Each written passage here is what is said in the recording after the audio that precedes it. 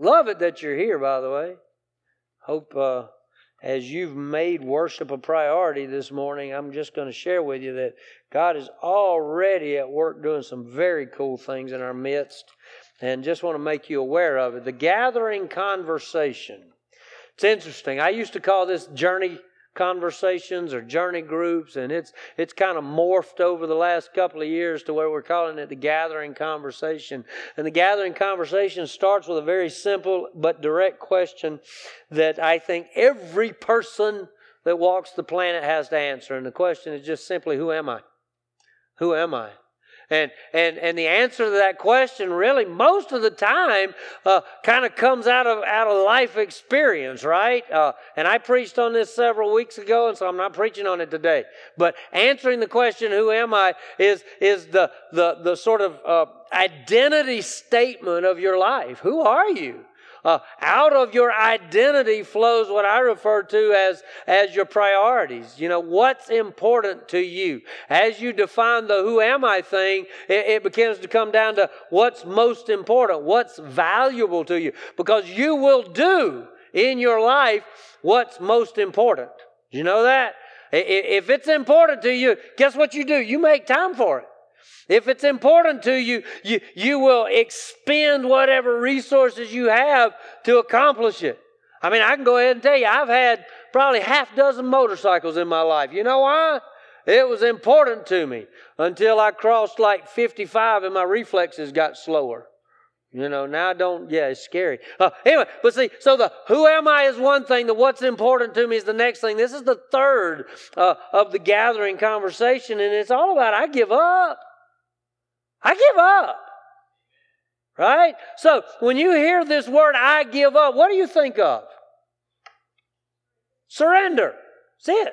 Surrender. This is the international posture for surrender. It's also the international posture for praise God. I also call it a spirit funnel. Now, I call it a spirit funnel because if you do this and God pours out His Spirit, it's like a funnel. Right? I'm just, yay! Woo, pour it all over me, God. Thank you very much, right?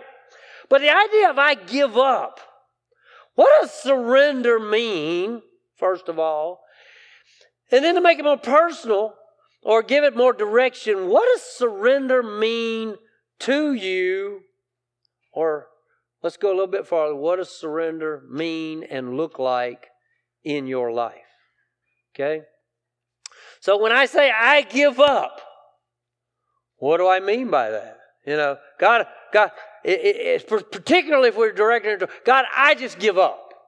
What am I saying? I'm saying, God, I'm done trying to do it my way. I'm done trying to live it my life. I'm done trying to do my will, my want, my dreams, my agenda, and all that kind of stuff. Paul says to us in Galatians 2:20, he says it this way. He says, I have been crucified with Christ, and I no longer live, but Christ lives in me. The life I now live in the body, in this body, I live by faith in the Son of God who loved me and gave Himself for me. So let's look at that a minute. I have been. Now understand that's kind of a past tense kind of thing. Paul is writing to the churches throughout Galatia. Galatia is a province in Asia Minor. And so he's not writing to like Patrick right there. He's writing to a bunch of believers, a bunch of Christians, and a bunch of house churches scattered throughout Galatia. And he's writing to them. He says, guys, look, here's what's going on. I, Paul, have been crucified with Christ. Right? So what is crucifixion? Anybody want to answer?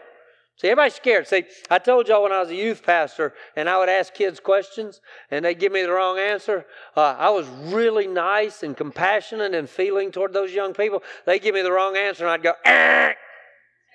So everybody's scared to answer a question. But when you hear the word crucify or crucifixion, what do you think of? The worst imaginable death? Is that what you said? Okay. What else? The cross. Jesus. All right. So crucifixion is nothing more than the means of death. It was not only an execution mode, it was actually used for torture and as an example to others who would defy the Roman Empire. And so in the first century, when you heard the word crucifixion or you heard the word crucify, it implanted an image in the minds of that population in the Roman Empire at that time. If you were a first century citizen or slave of the Roman Empire and somebody said, be careful, you could get crucified for that, it didn't mean something figurative like we say it today. It's like if I say the wrong thing, people say, oh yeah, you said the wrong thing Sunday. Boy, they crucified you for that, didn't they? Nobody drove a nail in my hands. Okay? But in the first century, under Roman rule, if somebody said, be careful, you could get crucified, that means they're going to murder you on a wooden cross out by the road so that your family and friends come back and forth past you. This is harsh when Paul says, I have been crucified. Now, the funny thing is that when Jesus was crucified, and they took him to trial, right? And the high priest and Pilate come out and they go, do we release Jesus to you or Barabbas to you? And they said, release Barabbas. Well, what am I to do with Jesus? And the crowd said, crucify him. What did he mean? He meant, kill him. Kill him. Now, what Paul is saying right here is sort of a combination word in Greek. He says, I have been crucified with Christ. I have died with Christ on the cross. So it's a little different picture because obviously Paul's writing, so he's not dead. But what is he saying about this crucifixion? He says, I, me, mine, I no longer live. But Christ lives in me. I am alive. The only life I have now is the life I live by faith in Christ Jesus. See that? Think about your life today. You ready? Why do you do what you do? Okay? Why do you engage in the things you engage in? Why do you have things in your life that are important to you? Can I just go ahead and tell you, when I was a kid, and probably from about middle school on, the only thing I ever wanted to be was a doctor. I've told this story before. I wanted to be a doctor because my family sort of exalted the medical professions. That being the case, my mom became a nurse. My aunt, she went to college and then went to medical school. She got into actually got accepted into med school, went into the second year of medical school and quit. Okay? My uncle became a pharmacist, nurse practitioner, nurse something, whatever you call that thing. Anyway, he basically functionally became a doctor in the prison system. And so I wanted to be a doctor. And so, man, I was working toward it. I went to the University of South Carolina, and I was going to major in pharmacy and be a pharmacist and put myself through med school. And, man, I had a plan. It was my purpose. It was my goal. It was my agenda, right? And somewhere in the midst of between sophomore year and junior years, God kind of said, And I was like, well, but wait a minute, God. I got a plan. And God said, I said, but I do, God. I know exactly how it's going to work out. Look, I'll be a really, really good Christian doctor, God. He said, no. It's, and in my ears, this is the way it sounded. Now, I don't actually think God verbally said this to me, but this is the way it sounded in my heart and mind and spirit. He said, it's my way or the highway. So God drew me into ministry, and I was like, okay, God, I'll do it, but my way. I'm still going to be a doctor. So I left after 2 years of one school and a couple of majors and transitioned to another school majoring in psychology. And I thought, I'll go to med school as a psychologist and I'll be a psychiatrist and I'll still be a doctor. And God said, So after that third year of college, I was like, okay, God, what am I supposed to do? And God gave me the opportunity to work construction. hot, cold weather, all that kind of stuff. So I started building houses with some folks and that sort of thing, and really questioning this ministry thing because I had a plan. I got dreams, God. I've got ideas about where I want to be 5 years from now, 10 years from now, what I want for my family. I didn't even have a family at that point. I'd never even met Angie yet, right? Eli wasn't even in the picture. I got ideas about what I want for my life, God, and God, you're messing that up. Can I be that honest with y'all this morning?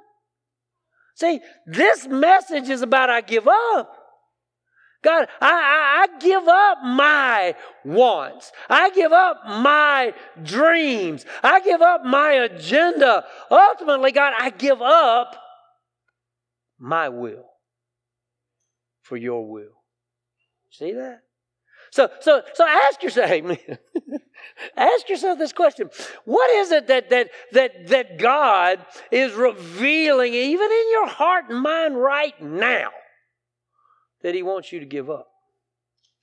That He's saying that, whatever it is, and we could do an interview process right now, right? I could call Tim up here. No, I'm just kidding, Tim. I could call Tim up here and go, Tim, let's talk about some things God's asking you to surrender. And Tim's like, ah! Right? We could do that, but I don't have that freedom, and neither do y'all. But here's the point. You already are thinking of that thing that God's gone right there. Nicky Knack. Oh yeah, God's poking at you. He's nicking. Yeah. Hey, that is standing in the way of our relationship. And you're going, but God, don't make me give that up. Don't make me. I don't want a God. I want that. That makes me feel good. That entertains me. Or it could be something even harder than that. You say, God, you know I've tried to give it up before and I can't. Right? Crucifixion is saying, I die to all that stuff in Christ, with Christ. The life I live now, I live by faith in the Son of God. It's not my life anymore. See, if you're a Christian this morning, you've already, whether you realize it or not, you've already surrendered that, and yet we still try to hold on to it. See, surrender is a positional statement. What do I mean by that? That means that we've already taken the position somewhere in the past that we have surrendered to Jesus. I'm done with it, God. It's yours. I call it a posture. Surrender is a posture, right? You know, it's where we submit. We humble ourselves before the throne of God. And we say, it's not mine. It's not my life. And where do we get that from, y'all? I mean, Paul obviously says it in Galatians 2:20. I have been, positionally, I have been crucified. I have died with Christ. Okay? See, that's that positional, I'm done with it. You want to know what it looks like in real terms? Listen to what Jesus said in Luke 22. Then he withdrew from them about a stone's throw. He knelt down and began to pray and said, Father, if you're willing, take this cup away from me. Nevertheless, not my will, but yours be done. Even Jesus knew what he was about to go through. And in that statement, he's saying, God, if you're willing, can we, and I don't want to add to any scripture or anything, but is Jesus saying right here, God, Father, I don't want to do this. This is going to hurt. This is going to be painful. Nevertheless, not what I want, but yours, God. it's 39 years ago when God called me to ministry. I had fought with God for about 8 months. It started on the Tuesday night right before Thanksgiving of 1981. And man, I was a sophomore in college, and I already had it figured out because I'd already done the freshman year. And man, I knew how to do college. I was making good grades. Man, I was in organic chemistry class, and it was a nightmare, and I couldn't stand it. And that's where God said, see, you ain't supposed to be here. But I had it figured out. And during that 8-month process, God started getting my attention and showing me that, guess what? I've already got this. I already know where you're going.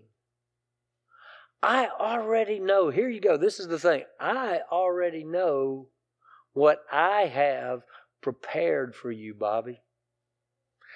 You know what? I had no concept, idea, or even faint imagining that one day I would be standing right here sharing from the Word of God with 3 or 4 different worship communities under one roof and going, whoa, never had any idea. And Ric Flair was a thing back then. Okay?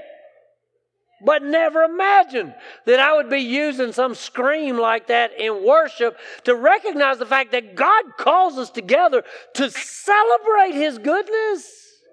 That's why we're here.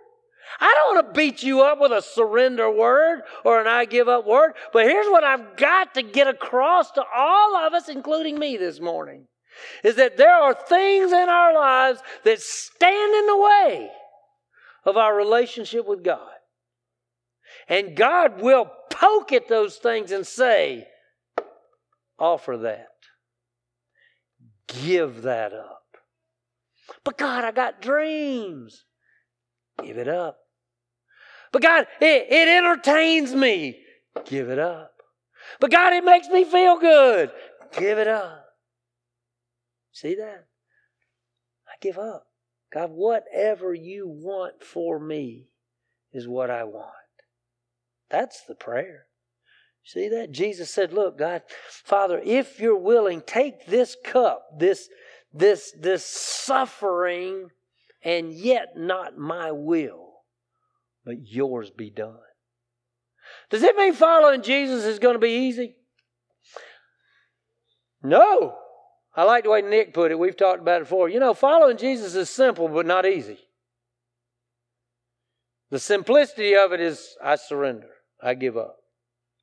But there are challenges all the time. You know why? Because God's trying to make all of us into the image of His Son, Jesus. He's trying to shape us all after the image of Jesus Christ. You see that? And so, yeah, God's constantly going to me, Bobby, you need to give that up. I surrender, God. I give up, God. God, take this. God, I'm just, I'm done, God. So that's the question. What are you supposed to give up? See, I had dreams, y'all. I can see it now. Dr. Bobby Owens. And then I imagine, what was that thing? Dr. Bob, Dr. Bob. So then, guess what happened later? Can I go ahead and just tell y'all that it comes back around? Satan goes, you know, you always wanted to be a doctor. You know, you always wanted that. So I get to seminary and I write a paper called The Psychology of Religion.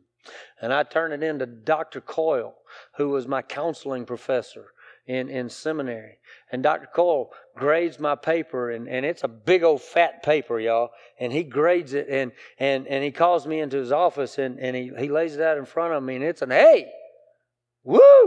But guess what? I've been making A's since elementary school. Because I know how to do that, right? The only thing I never made A's in was conduct, so you can go with that where you want to. But he lays it out there. He says, Bobby, he said, I want you to know that's doctoral level work. And I was like, He said, have you ever thought about going into the PhD program in psychology and counseling? And I was really honest with him. I said, no. He said, well, you should. You should consider it. And I was like, Dr. Bobby. Right? You see, sometimes that want, that desire, that yearn, the enemy brings that back around. And I told him, I said, no, I went 12 years to school and now another 10 years to school. I'm done. I give up. I ain't doing any more. And then went off and was a youth pastor, met Angie, right? We got married. I said, down there at the seminary, they invited me to go into the doctoral program. You want to go check it out? So we went back to New Orleans, and I interviewed with professors and churches and stuff, and going to be Dr. Bobby again. It's only taken 20 years, but hey, look at that. And Angie said, I don't like New Orleans. I said, okay, never mind. Right? But there you go. I mean, you think about that thing that means so much to you. The question is it idolatry in your life? And is God saying, give that up? See that? Why? Why does God want us to give up those things that seemingly mean so much to us? Is it because He wants us to suffer? Is it because that He wants us to miss out on the dream? Is it because He wants us to miss out on something that this world has to offer? No, it's because He's got something better. He's got something He wants to put in your life that gets in the way of. And He's telling you, you need to give that up. It's funny. We've started preaching what is essentially common messages now. So, for instance, if like at 8:10 this morning, Nick, he preached the 8:10 worship gathering. He preached this outline. Did a better job than I do, to be honest. He preached, and I sat over there and cried. And I was like, oh, right? Because he shared how God had called him to surrender some things. So we were sitting in the office this morning as we were talking through the outline and all that sort of thing, because we kind of talk it out through the week, and we were talking, and I went, no. Right? I'm just like, I'm not. And so I started Googling it.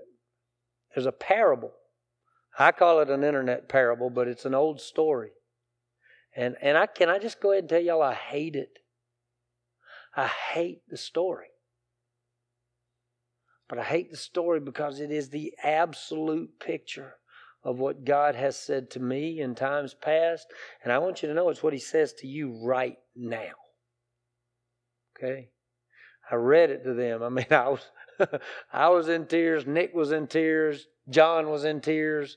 And I was like, no. And see, I know there are men in the room right now that are going, if that pastor starts crying, gosh, I'm going to, right? Because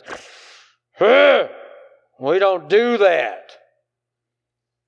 I don't have a daughter. My son's sitting back there, so he gets to listen to it. But is Eli back there? No. Y'all are in the dark back there. I can't even see y'all. Somebody turn out. No, I'm just kidding. The story's called the Pearl Necklace.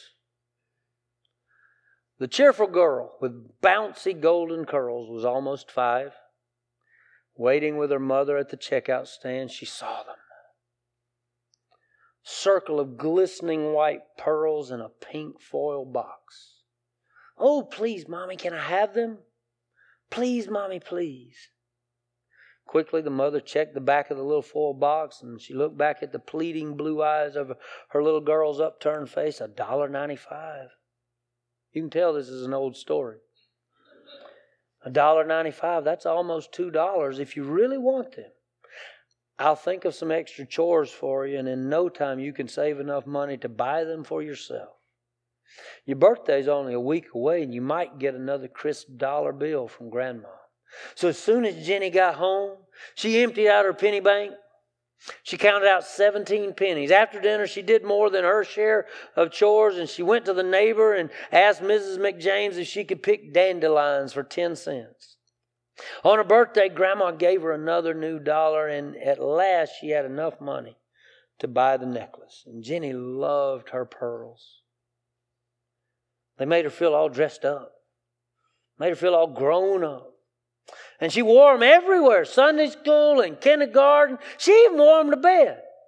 The only time she took them off was when she went swimming or had a bubble bath. Mother said, if they got wet, they might turn your neck green. Jenny had a very loving daddy. And every night when she was ready for bed, he would stop whatever he was doing, come upstairs to read her a story. And one night when he finished the story, he asked Jenny, he said, do you love me? Oh, yes, Daddy, you know that I love you. Then give me your pearls. Oh, Daddy, not my pearls. But you can have Princess. You know, the white horse from my collection. The one with the pink tail. Remember, Daddy? The one you gave me. She's my favorite. That's okay, honey. Daddy loves you. Good night. And he brushed her cheek with a kiss. About a week later, after the story time, Jenny's daddy asked again, do you love me? Daddy, you know I love you. Then give me your pearls. Oh, Daddy, not my pearls. You can have my baby doll, the brand new one that I just got for my birthday. She's so beautiful. And you can even have the yellow blanket that matches her sleeper. Well, that's okay. Sleep well. God bless you, little one. Daddy loves you. And as always, he brushed her cheek with a gentle kiss. A few nights later, when her daddy came in, Jenny was sitting on her bed with her legs crossed. And as he came close, he noticed her chin was trembling and one little tear rolling down her face. And Daddy says, what is it, Jenny? What's the matter? Jenny didn't say anything. She lifted up her little hand to her daddy. And when she opened it, there was her little pearl necklace. And with a little quiver, she finally said, here, Daddy, it's for you. With tears gathering in his own eyes, Jenny's kind daddy reached out with one hand to take the dime store necklace. With the other hand, he reached into the pocket of his jacket and pulled out a blue velvet case with a strand of genuine pearls and gave them to Jenny. He had had them all along. He was just waiting for her to give up the dime store stuff so he could give her the genuine treasure.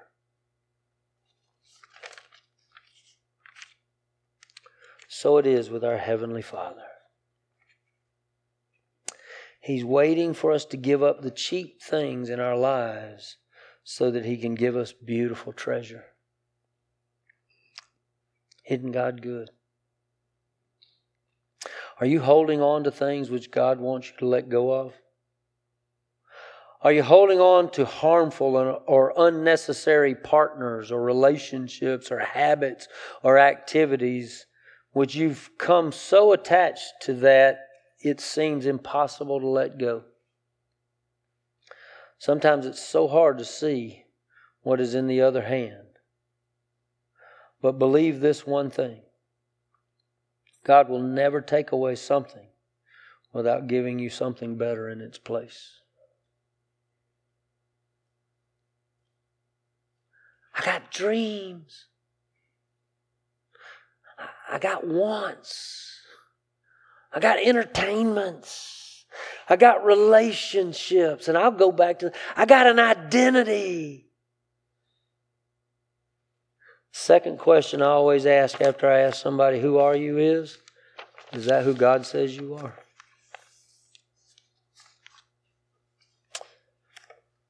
See, a while ago I told you, you're already thinking about something that God's telling you to give up, to surrender to Him. Why? So He can give you so much more. See, if you don't know Jesus, you don't even know. You're living in a world that is corrupt and offers you nothing but essentially what Jesus said in John 10:10 is death. The thief comes to steal, kill, and destroy. But Jesus says, I am come that you might have life and you might have it abundantly. God wants to hand you abundance in place of cheap dime store pearls. What are your pearls? What are you holding on to? If you don't know Jesus, we want you to know Jesus. If you don't know Jesus, we want to introduce you. If you know Him, but you also know you're holding on to something, God is saying, let it go. Give it up. Pray with me. God, I want to praise you and thank you again for teaching me a lesson that you've taught me before. God, you've said it before. You've given it to me before. And yet, God, still, it comes back around. The enemy is always bringing it back around. So, God, I just pray today for everybody in this room, myself, all of us, God. Help us to recognize the cheap substitutes that the world's offering. God, help us to give it up so that we might have what is real, what is truth, what is alive. God, as we sing this last song, God, I just pray that you just speak to our hearts. Help us to do what you set before us, not what Bobby wants, not what the gathering wants, but God, help us to bow before your throne and simply surrender to you. Thank you, God, for loving us that much. God, help us to love you back. Help us to act like it. And I pray it in Jesus' name. Amen.